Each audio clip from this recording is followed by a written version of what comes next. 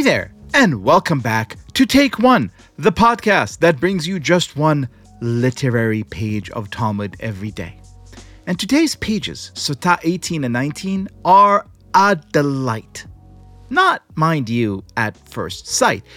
If you take a casual look, you'll see that they're all about the intricate mechanics of the Sotah ceremony, which you may recall involve writing an oath on a piece of parchment in order to then erase the letters in water mixed with dust from the tabernacle, a foul concoction that the accused adulterous woman must then chug to prove her innocence.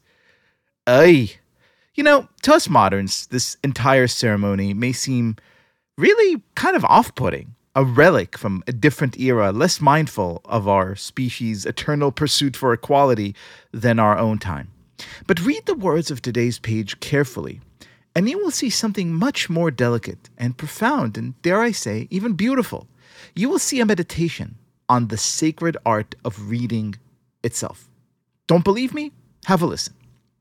Rava, the Talmud tells us, raised a dilemma. If one wrote 2 scrolls for 2 separate Sotah women, but then erased both of the scrolls in one cup, what is the halacha? Do we require that only the writing be performed for the sake of a specific woman, in which case that is accomplished here, or perhaps we require that also the erasure be performed for the sake of a specific woman, which is not accomplished here since both scrolls are erased together? So, asks the great Rava, what happens if 2 women are undergoing the Sotah ceremony at the same time? Must each woman receive her own scroll, and must each scroll be erased specifically and particularly for the sake of each woman separately? Now, this may sound like a really kind of almost silly question, but think about it. If you're a priest and your job description includes administering this ritual every now and then, wouldn't you just want to have a stack of scrolls all written up and ready to go in your drawer? That way, whenever someone comes in for a Sotah ceremony, all you have to do is pull out the correct parchment, and the ceremony is on its way. But in today's page, the Talmud teaches us that this is strictly forbidden. The halacha on this is clear. Each woman must have a scroll written and then erased only specifically for her. That's because the scroll isn't a W-9 form, say. It doesn't just contain information. It contains an evocation. It believes that words alone have the metaphysical power to stir the soul and determine innocence or guilt. It believes, in other words, that the act of reading itself is magic. One of the greatest rebbes in history, and my favorite author of all time, Marcel Proust, believed the same thing.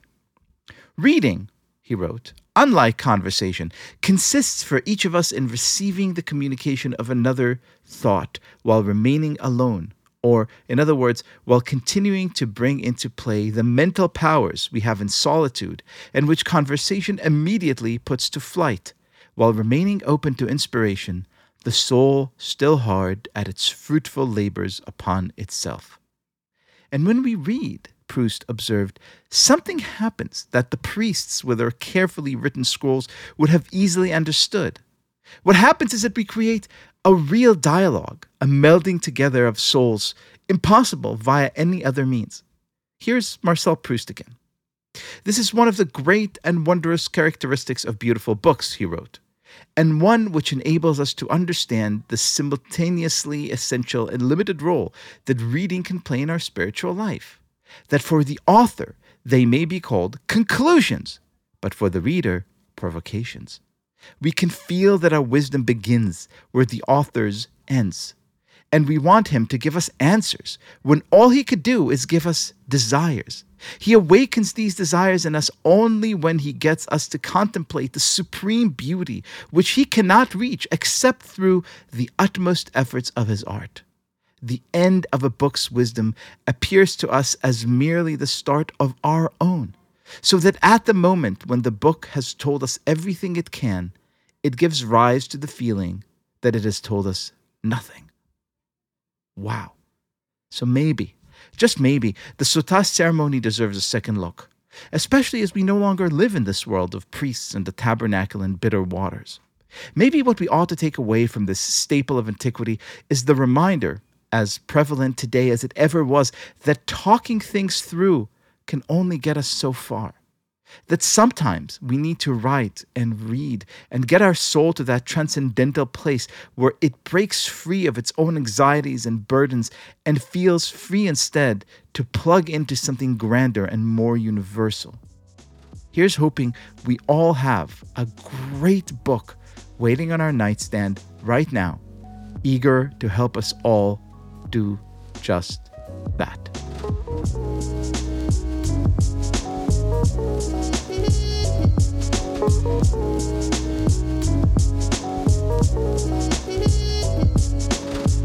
This has been Take One. If you enjoy the show, and I hope that you do, please go and rate and review us on Apple Podcasts or whatever platform you use to listen to podcasts, and get your Take One t-shirts and mugs at tabletstudios.com. Each week, we will be releasing new episodes Monday through Friday, covering the entire weekly portion of Daf Yomi. Take One is a Tablet Studios production. The show is hosted by me, Leah Leibowitz, and is produced and edited by Daron Risque, Quinn Waller, and Ellie Blyer. Our team also includes Stephanie Butnick, Josh Cross, Robert Scaramuccia, Courtney Hazlett, Mark Oppenheimer, and Tanya Singer. For more information, go to tabletmag.com/take1. Subscribe to our newsletter at tabletm.ag/take1newsletter, or email us at takeone@tabletmag.com. You can find us on Twitter at take1dafyomi, or join our Facebook group by searching for Take One Podcast. I hope we have made your day a little more Talmudic.